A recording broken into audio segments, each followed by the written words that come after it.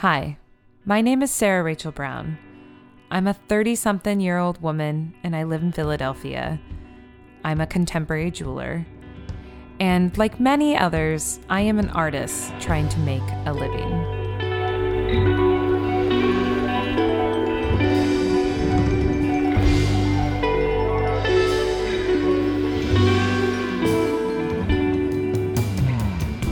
On this podcast, I'm going to broach the subject of value.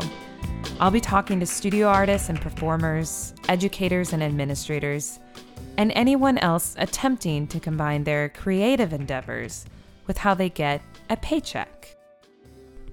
Hey, welcome to another episode of Perceived Value. I want to start off with thanking my most recent supporters.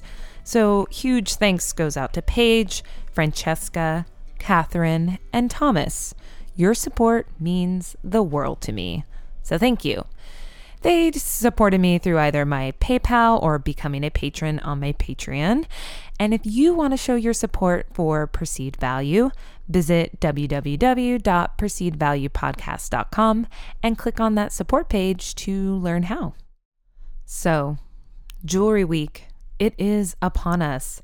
And as an official partner, you've heard me go on and on about this inaugural event. And you guys, it's finally happening.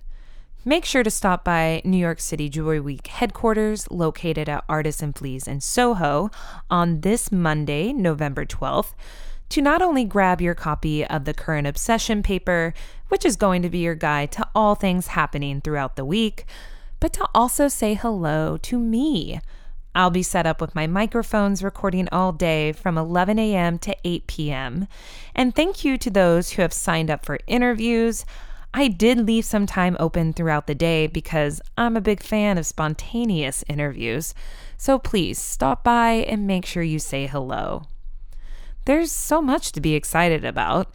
Exhibitions, workshops, museums, panel discussions. But if I'm honest with you all, which I typically am, my favorite part is the receptions. So I'm going to share with you which receptions I feel are not to be missed. On Monday, the Additive Hand, contemporary jewelry made through 3D printing. They're going to be having their reception happening at the Pratt Institute in Brooklyn from 5 to 7:30 p.m. On Tuesday, you gotta check out the Earrings Galore opening reception. I love me some Heidi Lowe, and this is not to be missed. Unfortunately, I do have to miss it because I'm going to hightail it back to Philly to work my day job Tuesday and Wednesday. So please go for me, buy some beautiful jewelry. On Wednesday, my pick is the reception for Parallel Lines, Craft and Culture and Contemporary Jewelry from Israel, which is sure to be a stunning show. That's in Manhattan from 5:30 to 8 p.m. On Thursday, and I don't know if I'm going to pronounce this correctly, Bejewels Incubator, Angeli Martinez. Jules Kim of Bejewels has launched a talent incubator to guide emerging and independent jewelry talent. If I haven't already made this painfully clear, mentors make the world go round, and this sounds like an incredible opportunity. So please check out the reception to see Angeli Martinez's debut collection. She has been chosen as the first artist, and that's happening in Manhattan from 6 to 9 p.m. On Friday, I couldn't quite choose between the closing reception for Denizen, happening at Hotel Chelsea, put on by the SUNY New Paltz Metals crew, and the reception for Photocopy, curated by the one and only Kelly Riggs. Denizen is happening from 4 to 7, and Photocopy is happening from 6 to 9. So guess what? You can do both, and I certainly am. And of course, on Saturday, get your butts to Brooklyn for the opening, /closing reception of Sirens, because this is a one-day only event, folks. The reception's taking place from 7 to 10 p.m., and that's at Ghost Gallery in Brooklyn. Now, I did notice if you go to the website, you can search by receptions, but ours is not actually listed under there. So definitely search by exhibitions to get all the details. Lately, I've been thinking a lot about marketing, social media, how to monetize the podcast, how to spread the word. So today's guest is very appropriate. I've been following her on social media the past few years. We actually met last year very briefly at the Philadelphia Museum of Art Craft Show. And although I have Googled her, I've liked her posts, I've watched her Instagram stories, I was still not quite sure what exactly Liz Kantner does for a living. Sure, her website has a bio that talks about her passion for jewelry, which is very obvious through her social media, and her work with digital marketing. So I wanted to know, what does the day-to-day look like for someone who consults others on their branding or content creation, or my personal favorite, digital influencer engagement? Not sure what that means? Don't worry, we're going to get to that. Liz Kantner laid it all out for me, and I'm so very excited to share my newfound knowledge with all of you. So please welcome today's guest, Liz Kantner.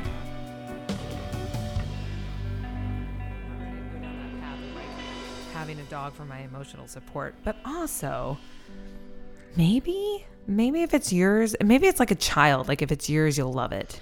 It is like that, and you have to find the right dog.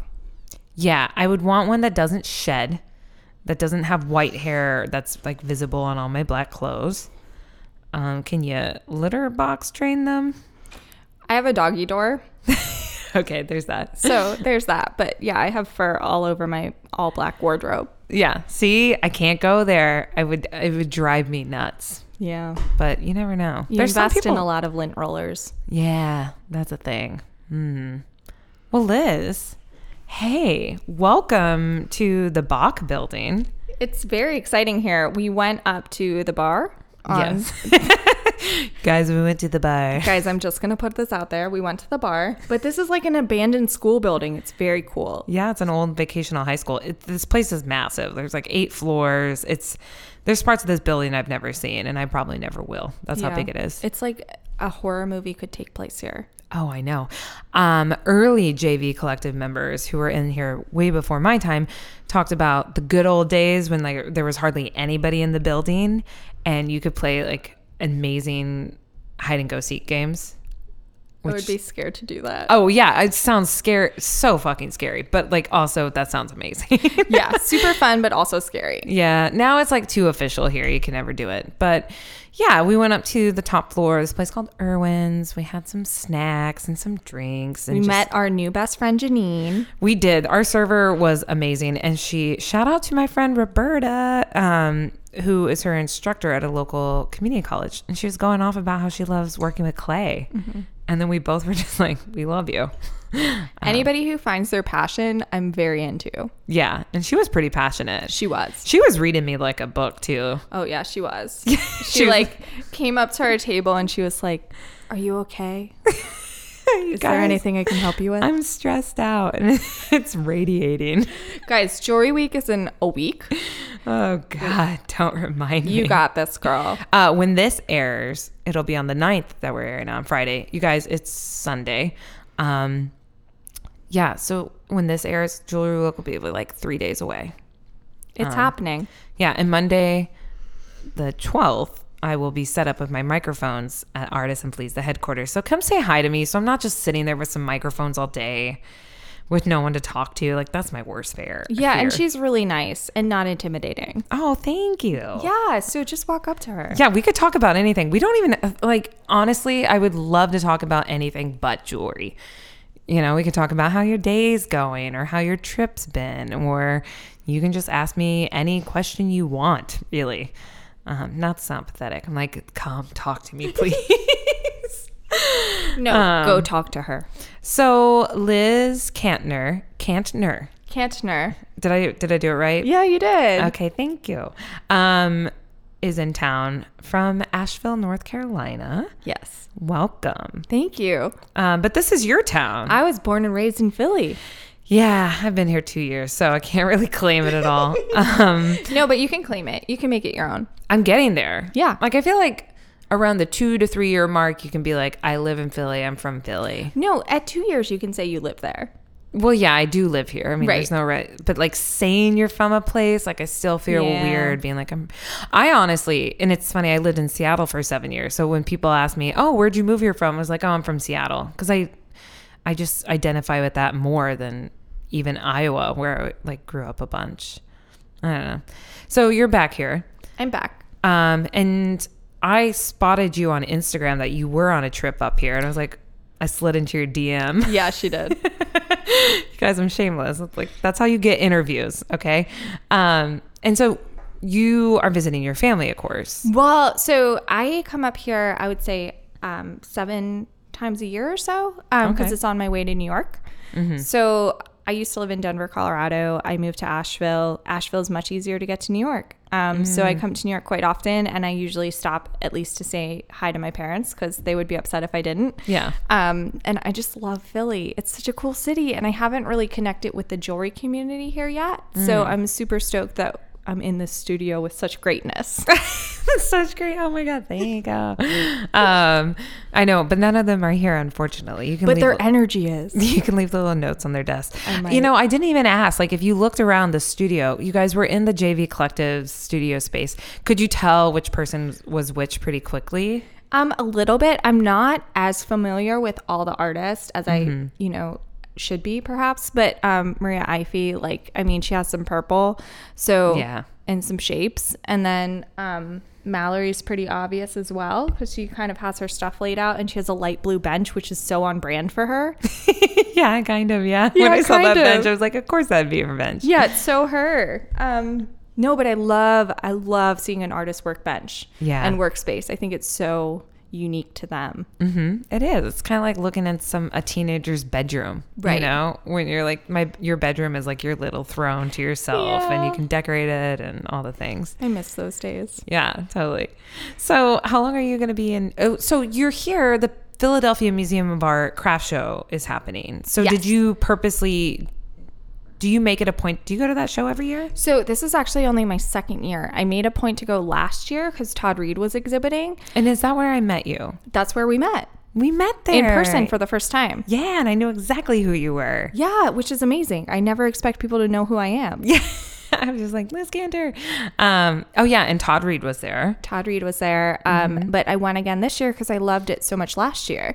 I discovered so many interesting artists. I love, kind of being in Philadelphia with like a community that I didn't meet in Philadelphia, Yeah. So you went to, so born and raised in Philadelphia. Yeah. What area in the city are your parents in? So they grew up in like Olney. And they're like literally born and raised. Like they were like literally born and raised here. And my parents met when they were 16. And I grew up in the suburbs, but I ended up going to Drexel University, which is in West Philadelphia. And my dad went there as well. So I lived downtown for I think 7 years. Oh, that's nice. Where at in downtown? Like West Philly. Oh, okay. Yeah, I love West Philly. It's a little bit scary, especially when I live there. Yeah, I've heard it's like gotten a lot nicer. Yeah. It's gotten a lot nicer. I lived in this one like row home with, I think I had 5 roommates at the time, but it was fine because there was 3 stories and there were so many rooms. But at one point a bullet went through our neighbor's window on like Tuesday at 11 a.m. Yeah. But I was so young and naive, I didn't think anything of it. Yeah, no, totally. Yeah. So you go to Drexel. Yeah. And what did you study at Drexel? So I studied marketing. Actually, when I was at orientation, I told my dad, I was like, I want to be an entrepreneur. I just like, for some reason, had it in my head. Because prior to that, I wanted to be an artist. And my dad was like, no, you're not going to make money. Go to business school. And, I respect that. Yeah, I respect that a lot too. Yeah, I respect that. So I went for marketing. I felt like that's what I connected to most about business, was the marketing aspect of it. I sucked at accounting. I think I got like a C or a D in accounting. Like grades don't matter in the long run. But Drexel's great because they have an internship program that a lot of other schools don't have. So I was in a 5-year program with 3 6-month-long internships. So my first one was in PR, my second one was in branding, and my third one was like a production assistant in videography and commercials and stuff like that. So I was pretty much a project manager in that sense. So it kind of helped me figure out deadlines and organization and all of that. all of these internships kind of made it really easy for me to graduate early and get a job. So I left college with a job, and my job was in healthcare communications. I hated it, but it was a job. It was a job. Yeah. So also listeners, okay, let's rewind just a moment. So we're talking to Liz Kantner. How would you describe yourself? What are you? So I like to help people's businesses. I think that I do a lot of things within the jewelry community, but I'm also just somebody who's an idea person. I like to make things happen. I like to move business forward. And I really love kind of understanding the whole aspect of marketing and how consumers purchase. So I'm fascinated in a lot of aspects of the marketing. She moves a lot when she talks. Get up on that mic, girl. Oh my gosh, I'm so sorry. I told you as director, you're going like I this. know. You're going to drive them nuts. Okay, listen, I'm Italian. I need to use my hands, but I'm going to hold the mic. I respect it. I so respect it, you guys, but I had to call her out. No, you had to call me out, and I really appreciate that. Guys, I love feedback. So also on your website, you describe yourself as like digital marketing. Yes. So I tell people I've been in digital marketing for 10 years. Yeah. Because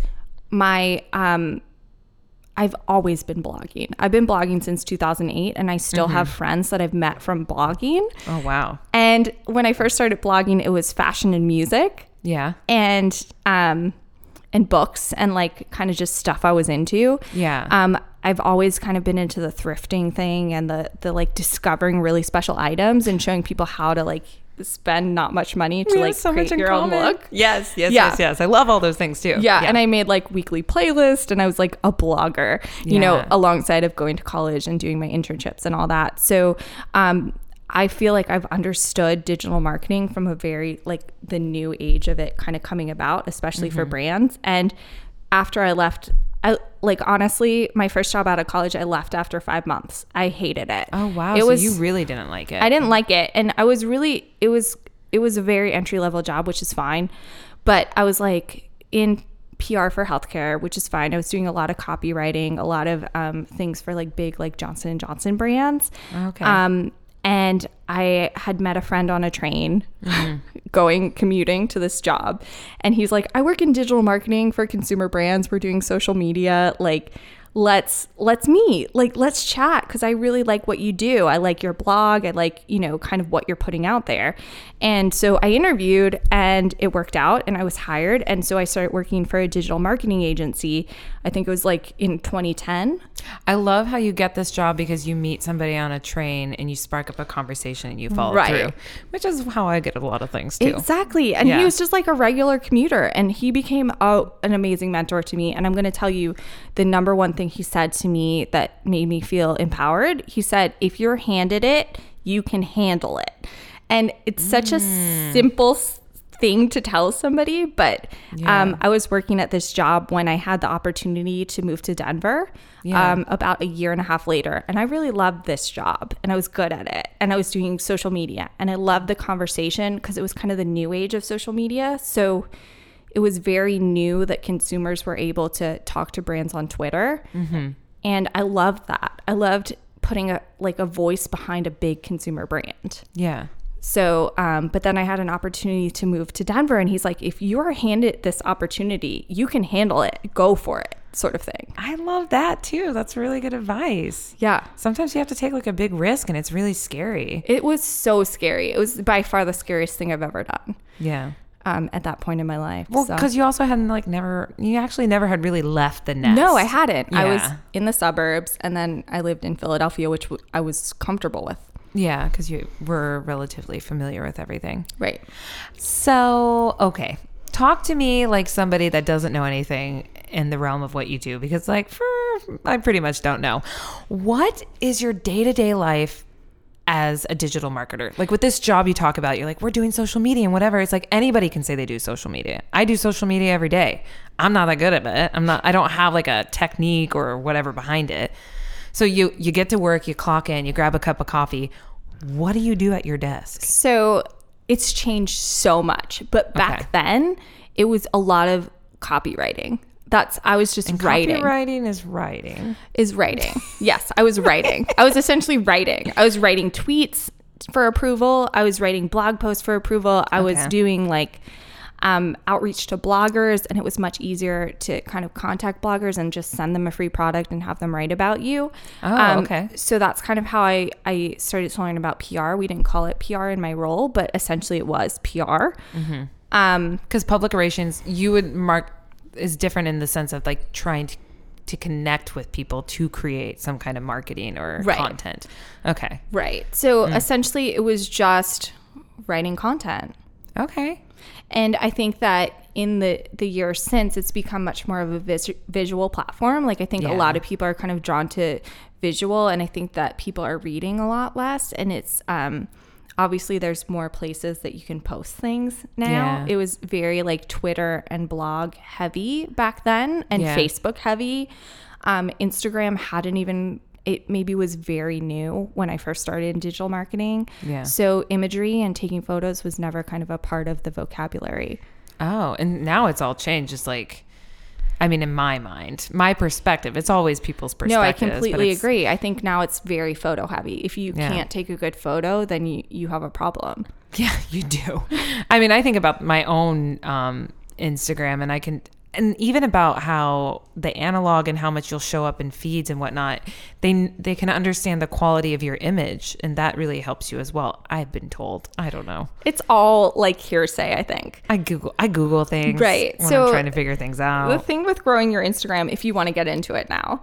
I mean, let's keep going on your journey. Okay. Well, cool. First of all, I'm going to ask my favorite question. Drexel's expensive. How'd you pay for that? So I had financial aid and I took out loans. And you're in state. I was in state, so I did get I think a cheaper rate because of that. And I got some financial aid. I have a twin brother, so you get financial aid when you're in a family where two kids are going to school at the same time. Ooh. And then also, like, I just took out loans and I paid them off aggressively. I worked throughout my entire college career. I worked at a coffee shop. I managed an Ann Taylor loft, and then I had these internships that 2 of them were paid.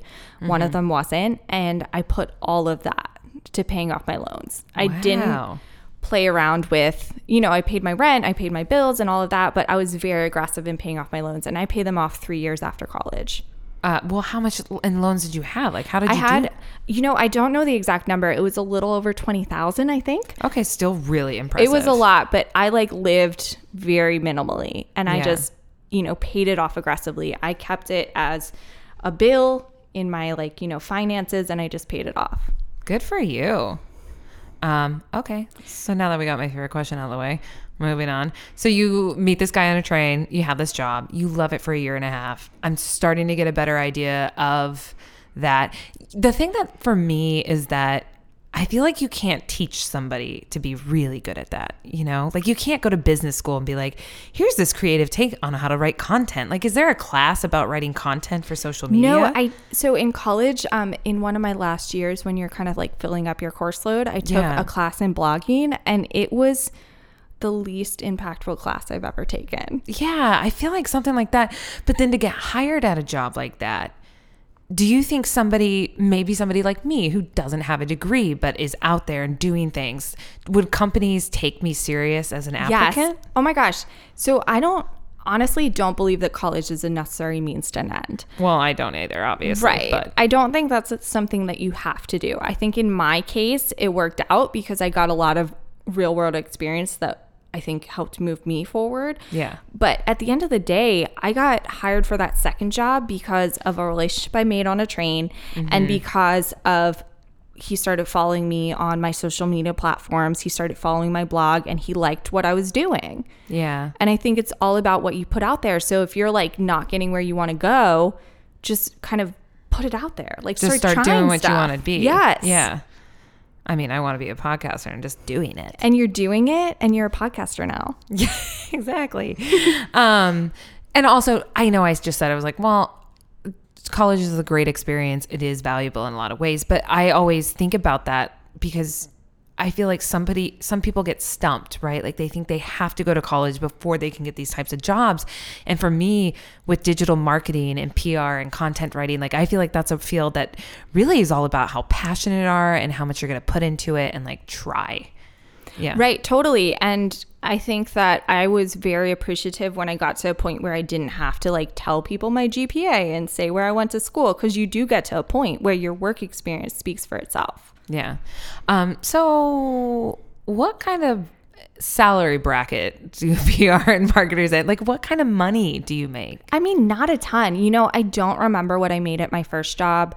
It was, I think, around or under 30K. Okay. Which is fine. Yeah. But it's not a ton to live on. I'm in that bracket. So yeah, I get you. Yeah, for sure. And I mean, from the career, you know, as I move forward, I wasn't making much more than that. Yeah. Oh, interesting. Because you would think like, I work in PR, I work in marketing, whatever. And I always think it sounds so fancy. I'm like, you must be making so much money. No, doesn't translate. Did you get benefits at that second job or anything like that? For sure. Oh, good. Which is helpful. I think that like really plays into it. Like I might not be making like $50,000 a year, but I get full benefits and health insurance. And to me, that really adds so much value to my life. Right. Also, you're working for a very cool small company. Oh yeah, that totally. Yeah. Don't get me wrong. Like I am very happy. But like who doesn't love money? So you moved to Denver. Why did you get that opportunity? Sure. So I was dating my boyfriend, Chris. Oh, hey, Chris. Hey, Chris. He's going to be so stoked that I'm on this podcast. I met him, right? Yeah, I think you met him at the PMA show last year. Yeah, he loves coming to craft shows and shows with me. He loves the craft community. He loves the Joy like community. Him and Todd are chill, you know, like they're bros. They hang. Amazing. Anyway, so he was like, I'm moving to Denver and I'm going to become a tattoo artist. At the time, he was working in industrial design, so it was kind of like out of left field for me. Yeah. But after like a lot of like crying and thinking, and he moved actually 6 months earlier than I did, because I was like, I'm not going. There's no way. I'm an East Coaster. Yeah. But I did. I decided to do it. I decided I needed to try it. He was my person, and I had to follow him. As much as that like kind of pains my feminist soul. I talk about that. Yeah. But I had to go with my heart. I respect that. I like that. I think in some situations it's bullshit. In other situations it's valid. And right. Like, you know, this worked out for me. You gotta take chances. But the road was hard. I will say the road was hard. But I was like, I'm gonna quit my job and take a minute off. And I like had like budgeted like a month off. Or even longer, I could have gone. But within 2 weeks, I found a job on Craigslist for this jewelry designer named Todd Reed. Get out of here.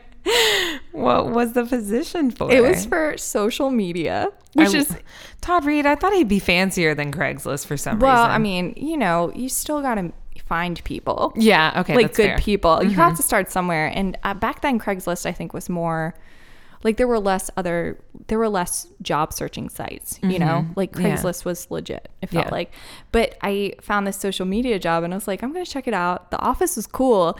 It was so weird. I went in for the interview, on this day. It was like 2 weeks after I'd moved to Colorado. And, you know, the night before there was this shooting at a movie theater.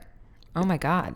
Oh my God. I remember that. Right. The one in Aurora. Yeah. At that movie theater with the guy who dressed up like the Joker. Yep. Oh yeah. So that happened the night before. So this like week of my life is like embedded in my head. Yeah. Because another twist to this story is that Chris was supposed to be at that movie theater.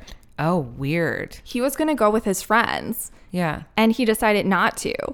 And then we woke up the next morning and it was like, oh my God. This is nuts. Yeah, yeah. But then I went into this interview and I didn't connect with the brand at all, you know? But I was like, I guess it's cool. Fine. I don't know who Todd Reed is. I had no idea who he was. You kind of just need a job. It's a new city. I just needed a job. It was like a cool office, like I said. And the person I interviewed with sounded cool and it was fine. And so I started working there.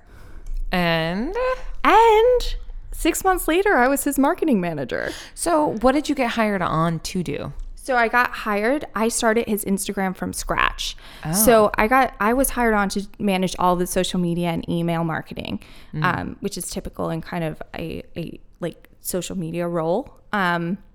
And that's like an entry level kind of position. Yeah, for sure. Okay. So he didn't have an Instagram yet, and I was like, we got to get an Instagram. He was very into Facebook at the time, so we kind of focused on that. And then I took over the blog and kind of just started getting content together. And Todd spent a lot of time with me, even as like just being a very new person to his company. Yeah. And he's like, Liz, I need you to go into the shop every single day just to see what's going on. Maybe take some photos if you're inspired, but go into the shop every day because that's the heart of our company. Oh, yeah. And so I started his Instagram with the whole strategy of, I want to show people how cool this is. Because I myself was very impressed by like how you take a sheet of metal and like make it into this beautiful work of art. Yeah. And I had never seen that before. Yeah. It's all new to you. So you're learning as you go as well. I also like that perspective because I think sometimes you're so close to the jewelry or the work or the processes that you forget to kind of give insight to somebody that has no idea what's happening. And I like that you did have that fresh eye. Right, for sure. And I think that, oh my gosh, I lost my train of thought, guys. It's so okay. sorry.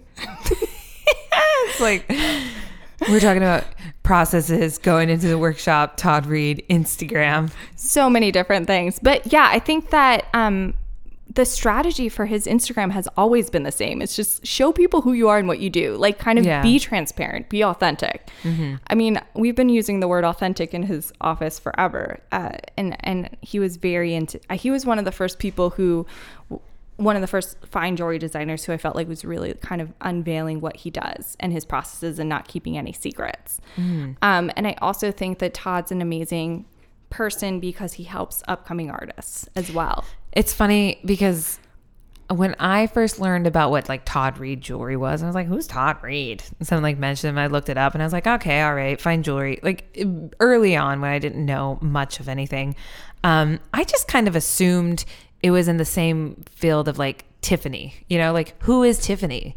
You know, who's David Yurman? Who's Todd Reed? And then at the PMA last year, someone's like, that's Todd Reed right there in the flesh. And I was like, oh my God, he's not like an 80-year-old man that no, he's a cool dude. That's kind of what he's kind of attractive. I was like, all right, like I didn't expect this at all. Yeah, no, he's a cool dude. And I mean, I still wear my Todd Reed ring every single day. Yeah, I got to look at that. Yeah, it's raw cube. I love the raw cubes. So how big is his company? Like how big was it when you first started working there? It was smaller. It's kind of had it's kind of gone up and down a little bit. He's very open about that. He's made some mistakes in his business, and I think that's a beautiful thing about him is that he owns it. Yeah. And he moves forward in the best way possible. But many of his bench jewelers have been with him since like literal day one in the garage. Oh wow. Or it wasn't a garage; it was like more like a storage unit. But a lot of them have been with him since day one. And what I connected with most about his company was not only Todd, him and I feel like really connect, but also I became so engaged with his bench jewelers and the story that they were telling and the passion that they put into these pieces, because he draws a sketch and then he hands it off to the bench jewelers and they really put all their heart into making it lay right on the body. And, you know, it takes forever to make these one-of-a-kind pieces, and it's just the craftsmanship's incredible to watch. So is most of Todd's work one of a kind still, or he has like a production line? It is. There's certainly some pieces that could be remade, but he kind of tried production for a little bit, but now he's really kind of going back into that one of a kind mindset, which I think is where he shines the best. And if you take a look at his Instagram and see what he's working on now, I think you'll really see that it really speaks his voice. It's so good. So how long did you work for him? So I worked for him for 4 years. And then about 6 months ago, I started doing his Instagram again. Yeah. So I love his brand and I feel like I connect with it pretty deeply. So I'm always glad to support it. He was kind of your like gateway drug to jewelry. He was my gateway drug to jewelry. And I will say it's a good gateway drug to have because the craftsmanship is beyond insane. It's so good. And he started a campaign kind of in the years that I wasn't working with him, but I think it's so good. It's called Forged as One, and the makers have a mark and he has a mark, and designed by Todd, you know, made by so-and-so, like Andy or Matthew or like that. Jared or Ashley. Like, they're all incredible and they deserve to be noticed. I mean, I wasn't going to say anything because I didn't want to step on any toes, but when you're like, oh, he draws a design and hands it off to the jeweler, I was like, that's the hardest fucking part. Yeah, but we recognize them. He recognizes them, and they're such an important part of his company. They're like, in my opinion, the heart of his company. And, you know, I'm sure back in the day, like, he obviously is trained as a metalsmith. Is he? Or is he someone that just started? Well, he's self-taught, but okay. he made all of his jewelry for a very long time. Okay. And he made his jewelry for a long time when he had bench jewelers as well. And he still makes quite a bit of more like specific things. Like, he makes a lot of bowls and objects, and he'll make awards for organizations we partner with and stuff like that. So he's always making. He loves designing. He loves making. Yeah. He's been there. He's earned the right to get to make the things that he just enjoys the most. He doesn't have to do like, oh God, another diamond bracelet. Woof. Just kidding. Hi, Todd. Because Todd's listening. Hi, Todd. I hope, Todd. Hey. He might. I'll send him the link. So you leave. Why did you leave? It sounds like you loved this job. What's up? Loved it. I loved it so much, but it was very challenging for me. I had a very hard time living in Denver. I was born and raised on the East Coast. I love the East Coast. It's a very different mindset in Denver. Very different. Although a lot of people were from the East Coast or California. There were a lot of transplants. There's a lot of Iowans there too. Yes, lots of Iowans. Actually, one of his jewelers, Todd's jewelers, Jarrett, is from Iowa. Oh, hey, shout out to fellow Shout out Iowan. to Jarrett. Anyway, I need it to grow more. I have a hard time working in companies because I feel like I step on toes because I try to make everything better, and I try to work so hard, and I felt like I had potential to do more, and I wasn't being, I was compensated fine, but I wasn't, I felt like there was more out there for me. Does Todd give you bennies? Oh, yeah. Okay, good. Yeah, for sure. He pays his people well? He pays his people pretty well. Yeah. I think that it's just hard because I was starting to kind of gain traction because I'd been posting photos on my personal Instagram, and I didn't think anything of it. I was just sharing stuff I really liked. I wasn't trying to get anything out of it. Yeah. But having so many followers, I don't remember how many I had back then, but it kind of opened up other doors for me, and I really wanted to explore them. And honestly, as an introvert, I don't love working in an office. I like kind of having my own time and kind of working on my own schedule. And so I had this opportunity come up under kind of sad circumstances. That Cindy Edelston passed away. And in the fine jewelry world, she's not familiar. Who is that? So she was in the fine jewelry world for a long time. She curated the new designer gallery at JA New York, and she worked on the Couture show, and she was just... Oh, I remember this. Yeah, I saw posts. She was just kind of somebody who really supported emerging designers. And she passed away, and it was kind of shocking to me. I didn't know her super well, but of course we crossed paths and all of that. And because, so she passed away, and this opportunity came up to kind of help with her role at JA New York, curating a new designer gallery. So for listeners that may not know what we're talking about, I always say JA. Yeah, I know. Or JANY. That's not right? It's JA New York. What does that stand for? Jewelry blah? I don't know. You don't even know. Oh, it's just called JA. Yeah. So, I've only been in this part of the world, this part of the industry for 3 years. So it's all kind of new to me. But it used to be Jewelers of America. Okay. So and then kind of they divide it. And JA New York is a trade show that's been around, for I think over 100 years, but they've been supporting new designers for I think 42 years at this point. Wow. And David Yurman was in the first new designer gallery. It used to be kind of like, how there's like a Vegas Market Week that's huge now where Couture and JCK take place. Yeah. The New York market used to be that. Okay. JA New York used to be the Couture sort of thing. Okay. And it happens at Javits, I'm assuming? It happens at Javits. They have like a magazine too, don't they? JA New York? No, that's JCK. Oh. Yeah, we were talking about this when we were having drinks earlier, but the art world and the fine world are very different. Yeah, and I'm trying to get more into the fine world or have a better understanding of it. Right, which is, it'll take a minute. Okay, that's fine. There's a lot out there. Okay, so JA, JCK are different. Keep going, listening. Okay, so... So I had this opportunity to help curate this new designer gallery. And because, it was my first client that kind of helped me move forward and give me the opportunity to leave and try something else. So I left Todd Reed, although it was sad, and everybody, it was a nice parting. We left all on good terms, and Todd kind of understood that I wanted to try to grow. Yeah. And he supported that, and he's amazing. But so I started curating this new designer gallery, and then I also took on my first client, Daria D. Koning, who's amazing. She uses cabochons and kind of paints with them. She does this like really cool like clusters of cabochons in really interesting colors. But she's a goldsmith in California. And I started working with her, and how do you even find somebody like that? Did you put it out there? You're like, oh, I'm marketing, or did she contact you? People contacted me. It's always kind of just things have come to me, and because you're working hard and people pay attention, and then they ask you, "What's up? Can you do that for me?" You can never.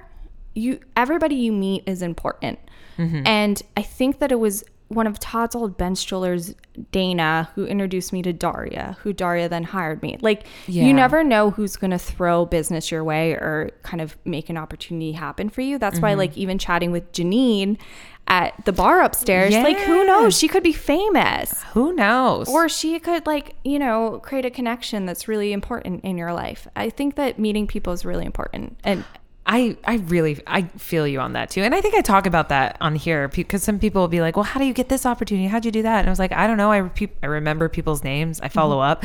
I'm big on thank you cards. Yes. So honestly, I'm really bad at them. Oh, that's fine. But I got it down to an art. Yeah, no, those are really important. Thank you notes are important. Like even just a thank you text message or DM is appreciated. Just telling people that like, I really got a lot out of our conversation, it's just such a nice thing to say to people. And I think that relationships are everything. And I love making introductions. And that's I started just making introductions, and it all kind of came back to me in a good way. Oh my gosh. Do you read Malcolm Gladwell? No. You haven't? No. Okay. Well, my mentor gave me his book Outliers on my 1-year anniversary with her. But there's another book, and he talks about connectors. I think you're a connector. Okay, we'll talk. I'll send you the book. I would love to read it. Okay. So, sorry. I sidetracked you again just because I'm just so very much so like... Oh my gosh, I can talk forever. I don't understand how things happen like this, especially in this kind of business. It's like, so Daria hires you to do marketing? Yeah, for her, I did mostly social media and some digital marketing. And honestly, I still, like, I'm being very honest here, I still don't know quite my business model. And I don't understand, how does somebody approach you to hire you? Like, what do they say? Like, and how do you even figure out what you're going to charge them? A lot of times I get an email or a DM that's like, I want to know how I can work with you.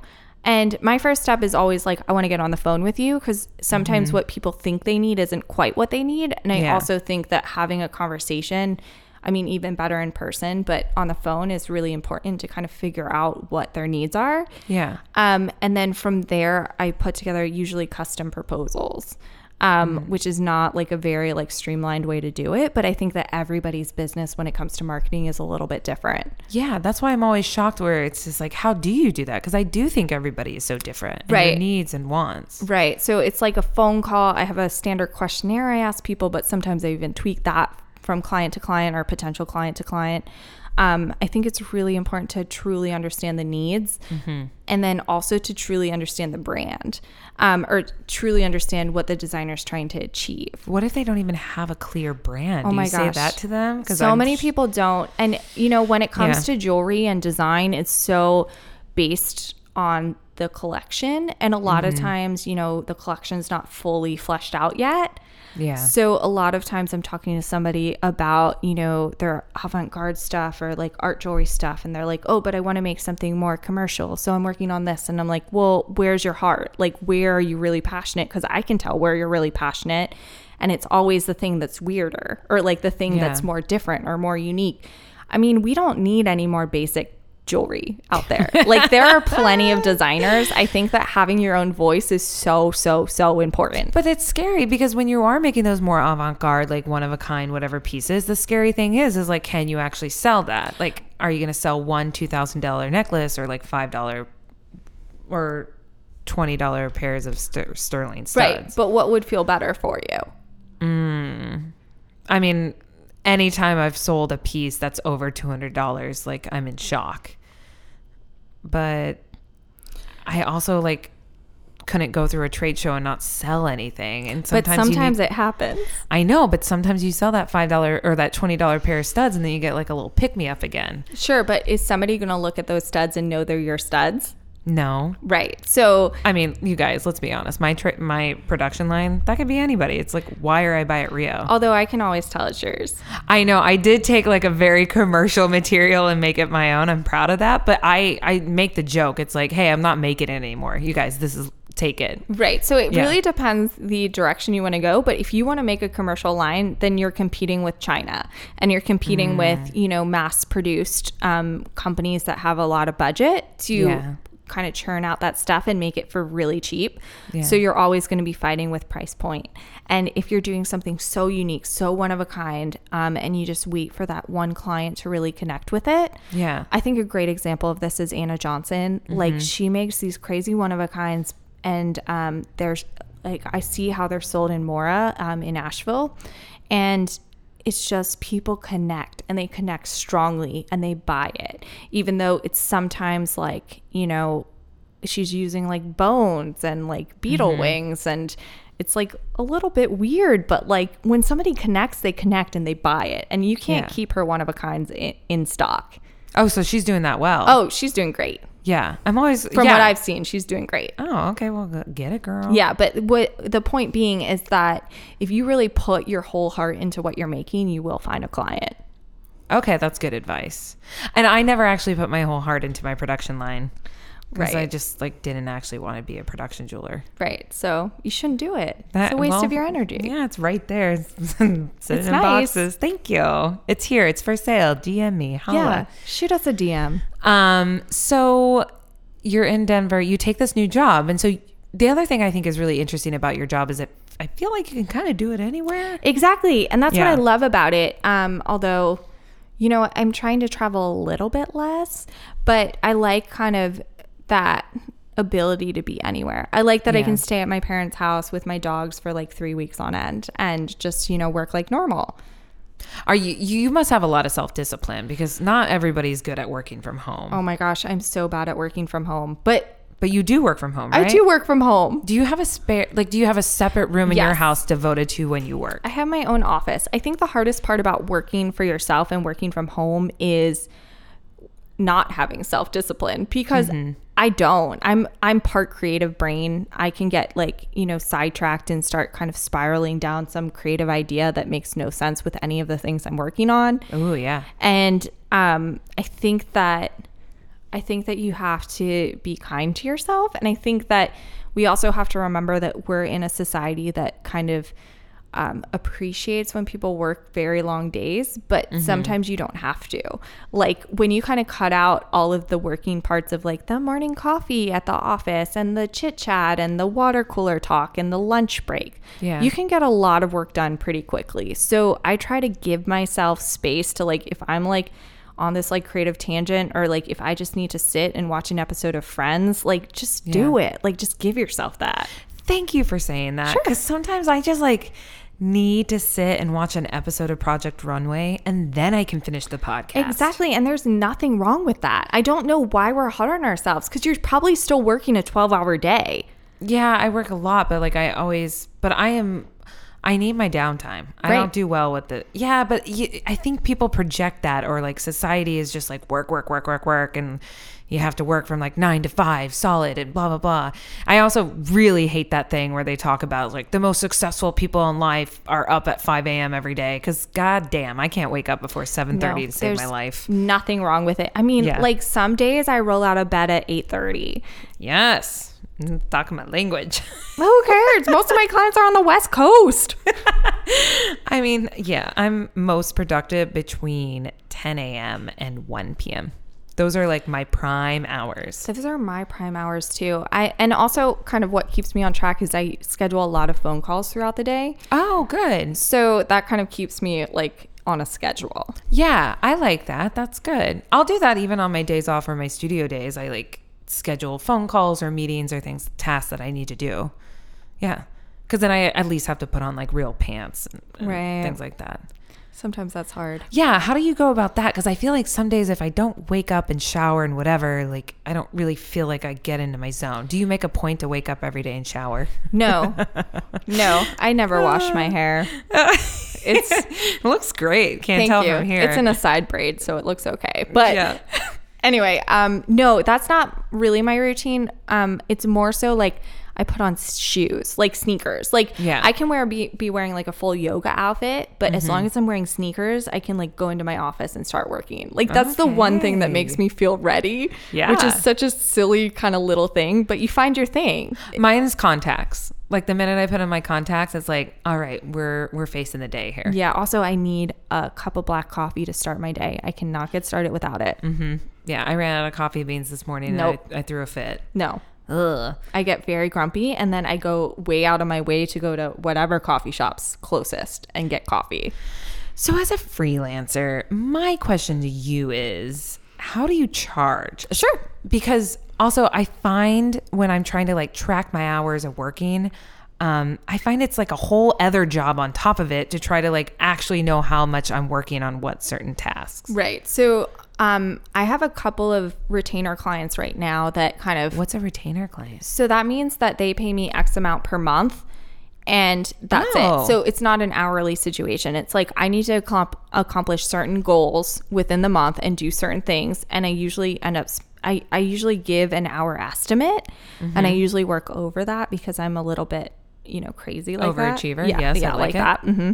So are retainers like what you actually want? That sounds way better than Right. an It's hourly way client. better. And like even with hourly clients, I kind of treat them like retainer clients because I'm really bad at tracking my hours. Okay. And I'm usually going above the hourly, rate. And then also like with creative work, I think it's really hard to put a time constraint on things.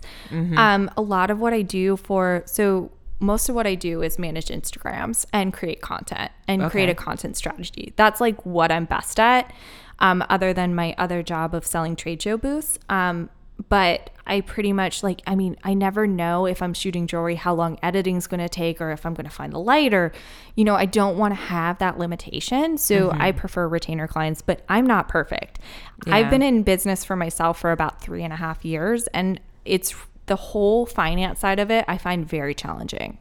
Yeah, it's okay. So I keep getting sidetracked because I have so many things I want to talk to you about. We can talk forever. So we're in Denver. You get these like jobs. You start working for yourself technically. Yes. I mean, well, yeah, you get this position for JA and with this other jeweler. Right. When do you move out of Denver? So about 6 months later, I was like, I mean, guys, I hated Denver. She didn't like it. I did not That's like fair. it. It was like, I liked Boulder. I liked where Todd's studio is. It's beautiful. I couldn't afford to live there. Chris and I really wanted to buy a house because there was something about like ownership over a property that felt really good to us. It felt like the step we needed for our relationship, and for us to move forward. And we just could not afford it. So we were in Asheville after like a wedding we attended in Raleigh, and we drove to Asheville. I'd been dying to go to Mora. I've been stalking Martha, the owner of Mora, since I saw her at the couture show wearing a pair of Laurawood earrings that I just had to have, and I like bought them off her ear essentially. So I was like, we're so close, we're in North Carolina, we have to go to Asheville. And so we took a trip up to Asheville, and we loved it. It just I mean, I loved it. Chris was so, but I loved it. It felt like Boulder, but it felt like East Coast Boulder. And it kind of aligned Chris and I's personal tastes for kind of where we wanted to live. It felt like the perfect compromise. I was like, we're moving here. And he's like, okay, we'll move here. And as soon as I got the okay, I was like, okay, we're looking at houses. And we just like bought a house within a month and moved. Okay. That's it's a wild. little nuts. I mean, you had been saving for a house, obviously, then. Yes and no. I'm going to be real honest again. I mean, I just met with a realtor the other week, and I was like, all right, we're obviously a ways away from buying a house. So here's the problem with buying a house is that I had just started working for myself. I had no proof of income. Oh, yeah. Chris is a tattoo artist. He works a lot on cash. So he doesn't have a lot, of stuff recorded. Anyway, his grandfather was amazing and Nice. loaned us money. So we're paying him like he's the bank. Oh, okay. So I was just really lucky that we had somebody to kind of support us in that. Yeah, that's cool. I mean, that microphone you're talking into is thanks to Grandpa. Thanks, Grandpa. Thank you, Grandpa. Yeah, no. And it's like we're paying him back like a normal mortgage.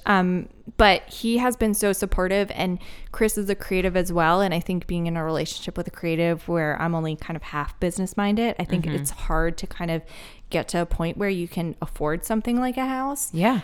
But once we kind of bought the house and started paying down our mortgage, we kind of got more secure financially. Yeah. Because it felt like there was less at stake. And you know, you're investing in yourself. You're not just exactly. like, I throw $700 a month out the window and I'm Right, just it like, feels what am silly. I doing? It does feel silly, but it's that thing where you can't get ahead. Yeah. You know, like how do you save? I You're living know. paycheck to paycheck and you just can't put enough away. Right. To make that My payment. best advice is to kind of like really be thoughtful about what you're spending your money on. Yeah. As I just drank 2 $10 cocktails. Yeah, I but know, that I'm was bad. worth it. See, exactly. Case in point. Anyways, so you moved to Asheville. So, when you started working for yourself, did you brand yourself as like a business? Like I was lurking you online. Yes. So is Stay Gold the name of your business? So it is the name of my business. So when I was working at Todd Reed, I was still blogging. I have always been blogging since 2008. Like I said earlier, it's just felt like this vocabulary, like I understood it. Like I wanted to get information out that way. I wanted to share what I liked and didn't like. Or not what I didn't like. I don't know. I wanted to share. Yeah, no, that's fair. You can blog about what you don't like too. I mean, sometimes. But like I wanted to share what I liked because I felt like I had a lot of unique interests, and I felt like another side note about Chris, he was in a touring rock band for a long time. So our initial connection was over music and some of the bands we were into and stuff. So I was initially like a music blogger. Like that's kind of where I started. But so I was blogging about jewelry under the name Stay Gold while I was at Todd Reed, just on my personal time, like on the weekends and stuff like that, because I always need an extra hobby. And when I started my business, I was like, oh, I'll name it after that blog I have. But people kind of started to position me as a blogger. I thought you were. I know, and it's so okay. sorry. But I've never only been a blogger, which no disrespect to bloggers, but I've never have you just actually been ever one. made money off of a blog? 100% no. How do people that do bloggers, most bloggers actually make money off of that? Yeah, you know, they do. And you can create a really like transparent business model with that and be really clear about sponsored posts. And there's ways to do it. I Yeah. think that it's hard, Yeah. really hard to make money. I've never made money off my Instagram either. Again, no disrespect to people who do. Yeah. I'm just like so curious about it. I'll find somebody eventually to talk to. You'll find somebody. That's like actually making money off of it. Yeah. So anyways, Stay Gold. Good name, by the way. Right. But a lot of people, I don't know. People connect with my name more now. Liz Cantor. Right. Yeah. So people don't know what Stay Gold is. Okay. That makes sense. But it confused me. Yeah, no, So- understandable. So I kind of need to think about my branding again. But you know when you're working on things for other people all the time and then you don't think about yourself? Yeah. Yeah. So that's where I'm at with my personal brand. I mean, I didn't want to bring that up, but I was like, oh, yours sounds confusing. It's a little confusing. I mean, do this for a living. I know it's so hard. Like I think that if you look at my Instagram, you can tell I have a voice. Yeah, of course. And I just need to kind of switch up my website, but I've not done it yet. So how many retainers do you have? So right now Using that lingo. I have 4. And is it okay to ask like how much your retainers pay you, or like what is? So it depends. I mean, Yeah. it's from 500 to 4,000 per month. Oh, per month. Okay. Yeah, cool. so it kind of depends on the scope of work and kind of what I'm trying to achieve for them. And then sometimes it's a retainer client. And then if I go to work a trade show for them or spending extra hours for some reason, it's more than Yeah. that. So you add on. Oh yeah, of course, because working at a trade show is not an easy job. No joke. So then the other freelance stuff you do, what do you charge? What's your hourly rate? So I'm very flexible. Okay. No, I'm a little flexible. It's kind of embarrassing because I'm like a pushover. When I'm excited about a project, I'm like, let me just do it for free, which is my biggest downfall. Yeah. Yeah, I know. But and I'm asking this because like people keep coming to me like, sure, you need help. You need to hire somebody. It's like, I'm not in a position with the podcast. I can't pay out of my own pocket to hire marketing, but I know I need help.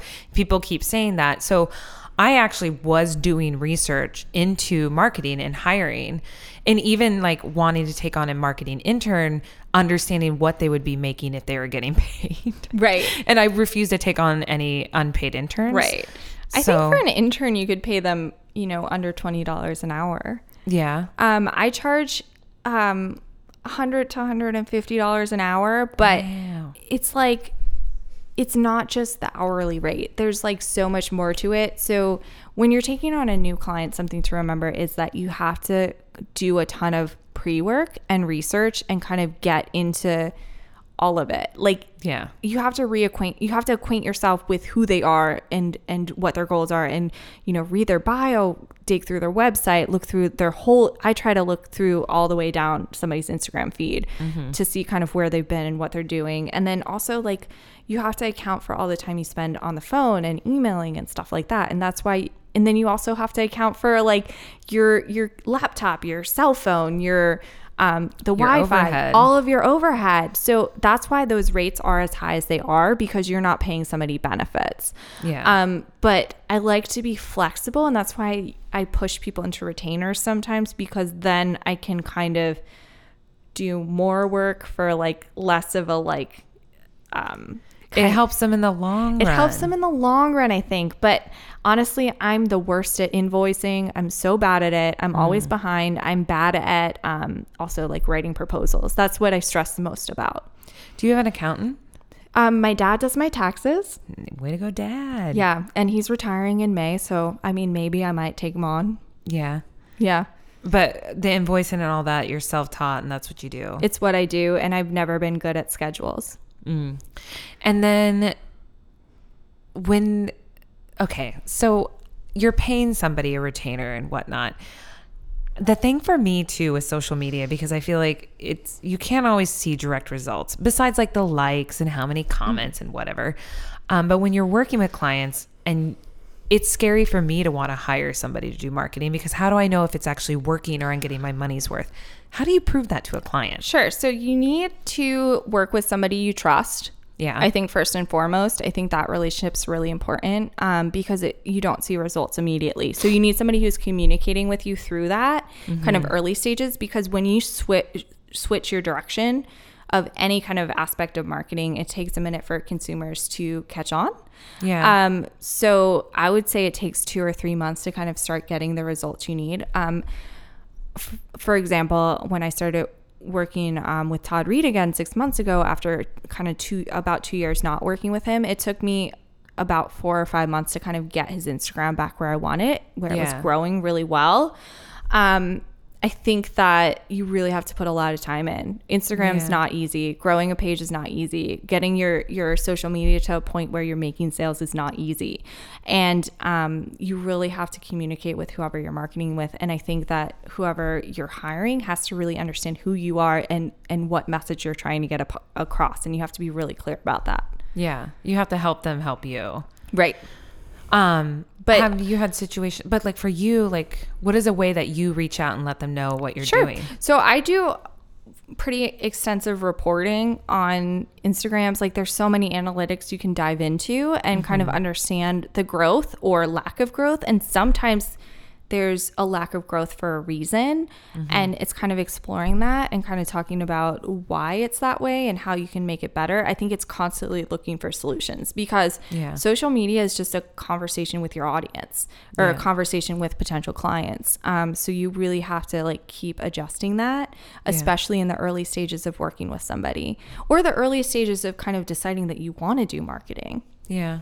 Have you ever had a client that you're like doing all the things right and whatever, and it's just like not working, and you're just like, maybe I'm just not the person for you? So many times. Yeah. I also go a lot, like, I mean, not to be like a hippie, but like energy is so important, and kind of like aligning and understanding with what the person you're working for is trying to do is so important. And a lot of times when I don't believe in it, it shows in the results. And I have to be like really honest with myself about that. Like, this client's not a great fit. Yeah. Even though you might need the money and Right. whatnot. How are you doing financially? Right now I'm feeling pretty good because I got some credit card debt when I first started working for myself, and I just paid those credit cards off, which I'm really proud about because it felt like a sinking ship. Like, it felt like I could never pay them off.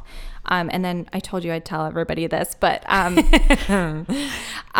quarterly taxes are really important, you guys. And last year I didn't kind of budget myself to be able to afford them, and when tax season rolled around, I owed a lot of money. What's a lot? $19,000. Oh my God. So I had to borrow some money from my parents. That's wild. Okay, because you're a 1099. You're a freelance. Yes. Yeah. So you're not getting taxes pulled out. It's your responsibility to pull your taxes. Right. That's another reason why I like a job. Yeah, no, a job's great. They do that. I see Working it. for yourself is hard. It is not the dream. Yeah. I didn't. I mean, I gave it like a half-ass shot like for 2 years, and I was miserable. So, yeah. Yeah, it was really hard. I think that it's still really hard. And, I like the bigger clients that I have because they provide more structure for me. But I still kind of don't want to work in an office all day. So I think it's constantly kind of finding what's going to work for you. Yeah. What do you mean by bigger clients? Like how big? So one of my clients is Emerald Expositions, which is a trade show company. Oh, I know that name from, yep. Okay. Yeah. So they own the Couture Show, J New York, New York Now. That's how I know it. Yeah, I and worked New York Now 1 year. Right. And then we're launching a new show called Premiere that I'm curating. Oh. Yeah. Can we talk about this? We can talk 'Cause about that this. seems like a really big deal. Like, how do you even get into that kind of thing? Sure. So I've always loved designers and emerging designers and kind of supporting them. And so the whole new designer gallery job that I kind of first left Todd Reed for was a really natural fit for me. Essentially, it's a group of designers that get turnkey booths at the J New York show, and then they also get my assistance with their first trade show. What's a turnkey booth? So a turnkey booth meaning that it comes with everything. So you don't have to worry about building a booth. So you got your display case and your lighting and your electrical and That's your stools and magical. everything. Yeah, you just walk in and do the show. And so the show's a really great experience for me because I can bring in designers I'm really excited about that are newer to the industry, and then I can support them in their trade show because that's what Emerald is paying me for. Like, my role is to help these new designers. So we've had a lot of success with that, and we kind of. And how do they make money off of it? Because you give a portion of the sales to. So it all Emerald? goes through Emerald. So yeah, I mean they're helping themselves in the long run by getting these new designers, right? Because the goal for them is to kind of retain them, to a next show and a show after that, and sort of that. And like the goal would be for the repetition of being at this show is to get more potential clients and more clients. I mean, trade shows used to be a moneymaker, and now they're a marketing expense, and that's changed in the past 10 years, I'd say. Meaning marketing expense that you're not actually making any money, but you're showing people that you exist still, or like what? Yeah, no, it's retailers want to see that you're around and you're going to stay around. They want your business to be like have longevity. Yeah. So a lot of times retailers will look at your collection several times before they actually buy it. So doing a trade show consistently is really important. And in the meantime, while you're not maybe making sales, it's really important to like leverage it for press opportunities and getting your name out there and kind of connecting with buyers, because this business is all relationships. It's always been all relationships. Yeah. So meeting a retailer at a show and then maybe them buying from you 3 years later is still a really important thing. Oh, okay. Yeah. So then you get paid. What do they pay you? Do you get paid like do they pay you hourly to like No, research this is these artists? one of my retainer clients. Oh, it's a retainer. It's a retainer client. So this new show we're launching, they kind of loved where I was going with the supporting new designers, and we decided to launch this new show in Vegas because the whole landscape there is kind of changing a little bit. Yeah. Do you want me to explain all that? Kind of. I don't Sure. understand. Well, I know there's a lot of trade shows that go down in New York and a lot that go down in Vegas. Right. So this Vegas Market Week is kind of one of the bigger market weeks. Mm-hmm. It's an international market week for jewelry. This is when the Couture Show takes place, which is the premier fine jewelry show. This is where the top fine jewelry designers exhibit their lines. Like we're talking like, Todd Reed and Anthony Lent and Marjorie Hershey and all of these amazing designers exhibit at this show. And we kind of felt like there wasn't an opportunity for more independent designers because Couture is a very expensive show. It's in the 5 digits, and that's a lot to take on. Oh, just a show? Yes. Wow. For a booth. I thought a booth for the PMA, which I think is like $1,000 for I was like $1,000. I know, it's a lot. That's the hardest thing is budgeting. And but like a $5,000 or whatever it is. You said more. Oh wait, you're like 5 figures. Oh, okay, I get it. Sorry. Wow. No worries. No, it's a very expensive show, but it's also a very beautiful event. Like it's worth every penny. Once you're at that level where you have brand recognition, it's a great show. To do, and it's a beautiful experience. But we felt like we wanted to give independent designers an opportunity to exhibit in Vegas, which is such a powerful market week where so many retailers are coming. So I'm doing a design center. It's called Premier Design within the Premier Show, and it's going to be right at the front, and it's going to be highlighted. I'm curating it with my friend and colleague Morgan Miller, who works on the Couture Show, and we actually met when we were both working for independent designers. So she was working for Satomi Kawakita, who's an amazing designer in Brooklyn, New York. No, not Brooklyn. She's in Soho. Anyway, and Todd Reed actually introduced us. See, guys, look at those relationships. He was like, you're going to love this girl, Morgan. So we hit it off. We hang out. We love jewelry. We talk about designers.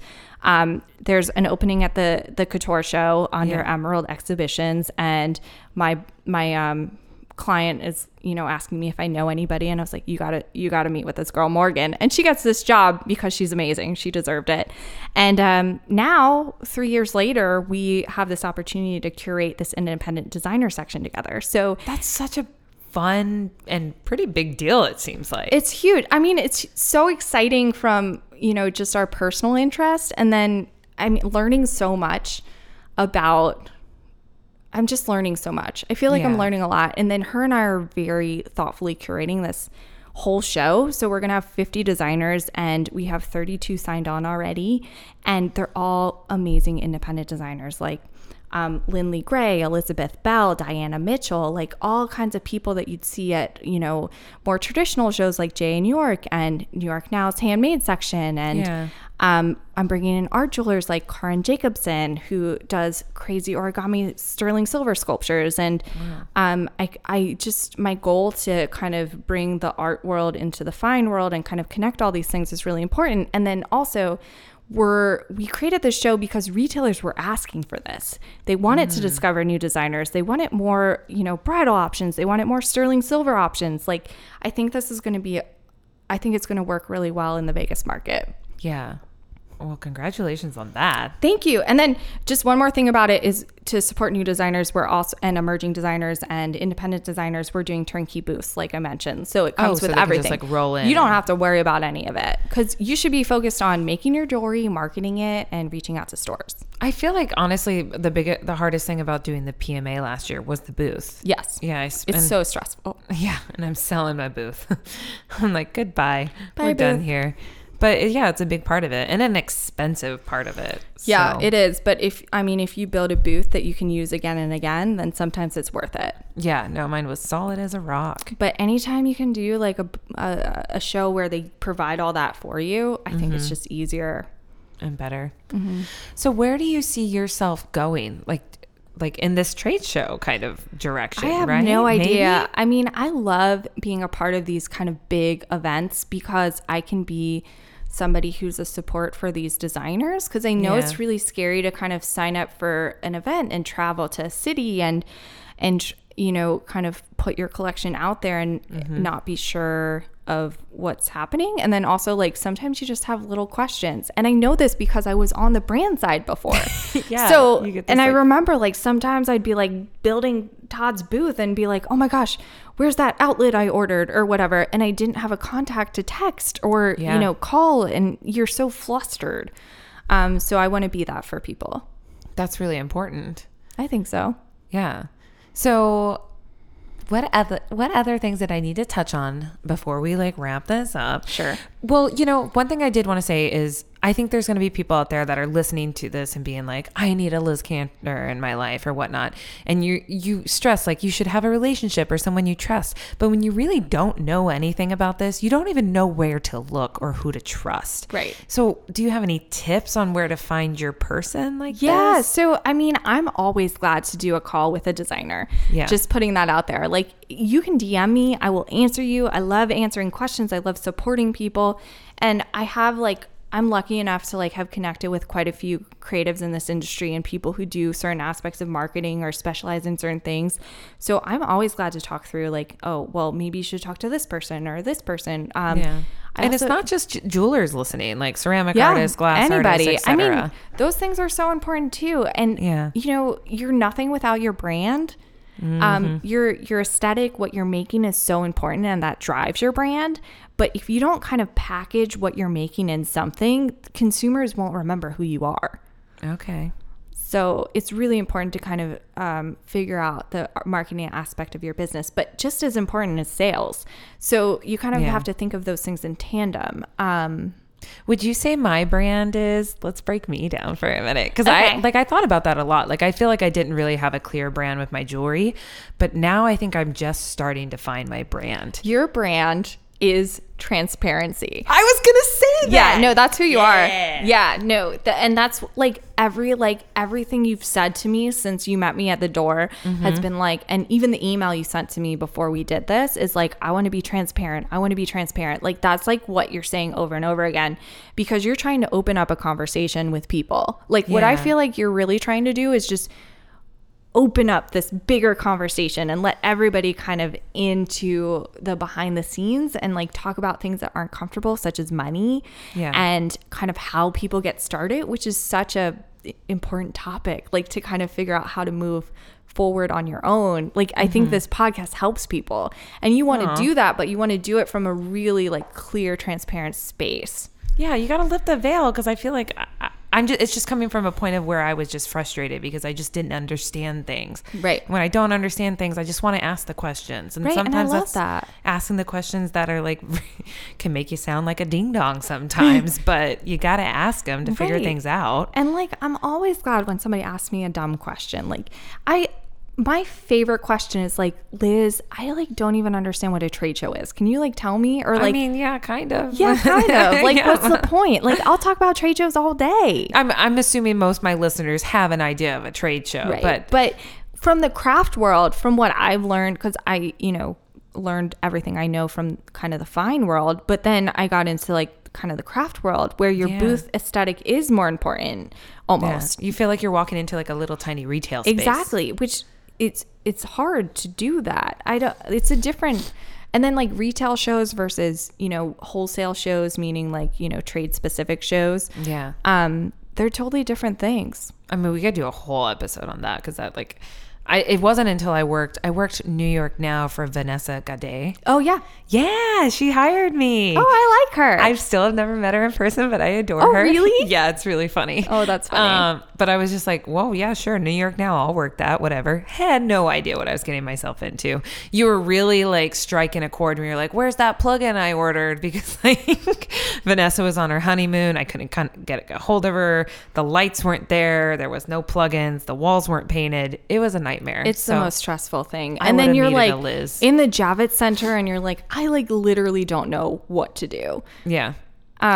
I schmoozed an electrician. Yeah, that's what you do. That's exactly what you do. We've still never gotten that invoice for those lights. Yep. Mm-hmm. That's what you up. do. I will say that like in the trade show world, like in life, it's always good to be nice to everyone around you. Oh, yeah. I'm a nice person. Yeah. And it gets me very far. Yes, I agree. Yeah. Well, I mean, I could talk to you for hours and hours and hours because I have so many more questions. But is there anything that we didn't talk about that you're like, oh, I wish we would have brought this up? I don't know. I'm like second guessing everything now because that's what I do. And I'm like, I don't think we got across who I am. No, but we did. I think we did, girl. Yeah. I mean, you're a digital marketing content specialist. Something like that. Yeah, all the things. Freelancer. I never wash my hair. I like punk rock music.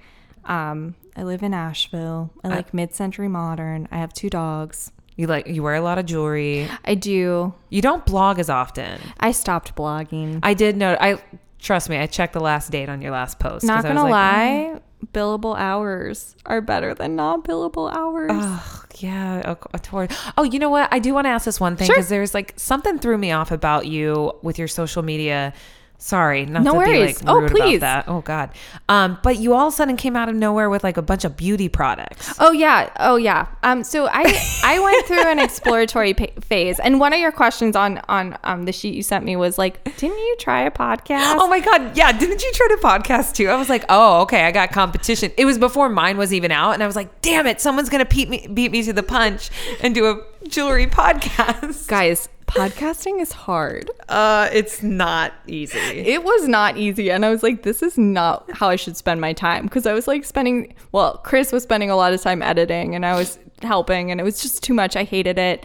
And I don't know. You have to try things. I think you have to try things. I became very into like natural beauty products and like I think that products in general are interesting and like how people brand them and all that. I got very into it and I started kind of talking about it because I was connecting with people. But were people sending you those products for free? Because I feel like I see that a lot on Instagram where they're like opening up this box like, oh, this new lip gloss I got. It's amazing. No, it was not like that. It was I was purchasing very expensive natural skincare products. May Lindstrom is my favorite. It's worth every single penny. Ooh, we got to talk about this. Yeah. Yeah. And I just felt like I needed to say something or show it. But then, I mean, to be honest, sometimes you have to kind of play with your brand and put content out there that, you know, you want to try certain things. And then I realized it wasn't really me. It didn't feel like something I wanted to be sharing on my page. And I've kind of shifted directions a little bit. I was also doing like more marketing chats and live videos and stuff. And I felt like, wow, I was glad to be giving people information, and I'm still glad to be always giving people information. Yeah. It didn't feel right to me.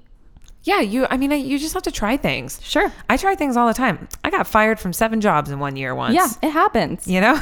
Yeah. You just gotta figure things out. The thing is, it's not ruining anything. You know, like if you're like in your design too, like if you want to try something, if your gut is telling you need to try this thing, I encourage you to try it. Yeah, you got to make a lot of ugly shit till you get to the really good stuff. Yeah, that's true.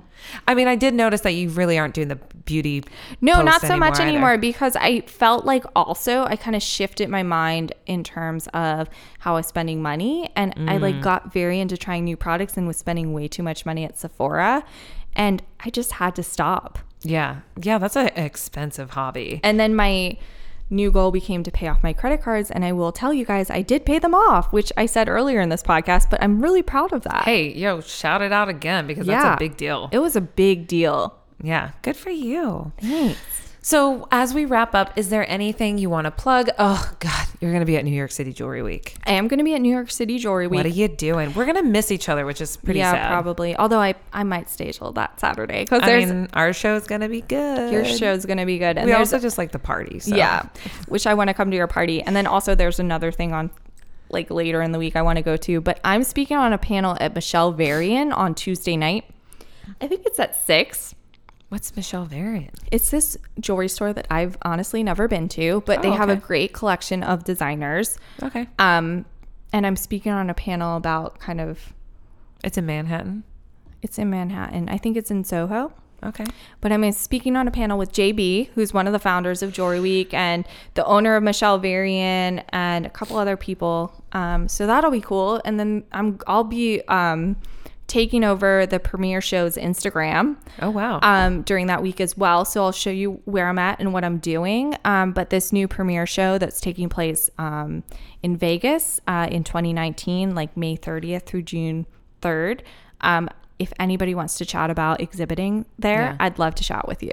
Oh, shoot. You know what? That is one question I did want to ask, because I see you like jet setting to all these shows. Yes.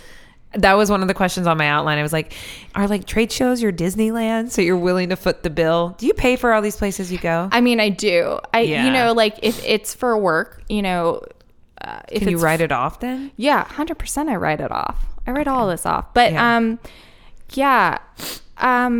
it's not a Disneyland. It's very unpleasant. Like I love being at trade shows, but as an introvert, it like really like destroys my energy. By the end of the show, I'm ready to go home. Yeah. And hide for days. That was just my nosy thing, because you always see people on Instagram going all these places. I'm like, are they buying their own plane ticket? And like, also by jet setting, she means I'm in New York, Las Vegas, or Denver usually.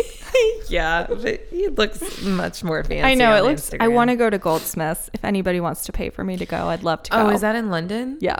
Oh, okay.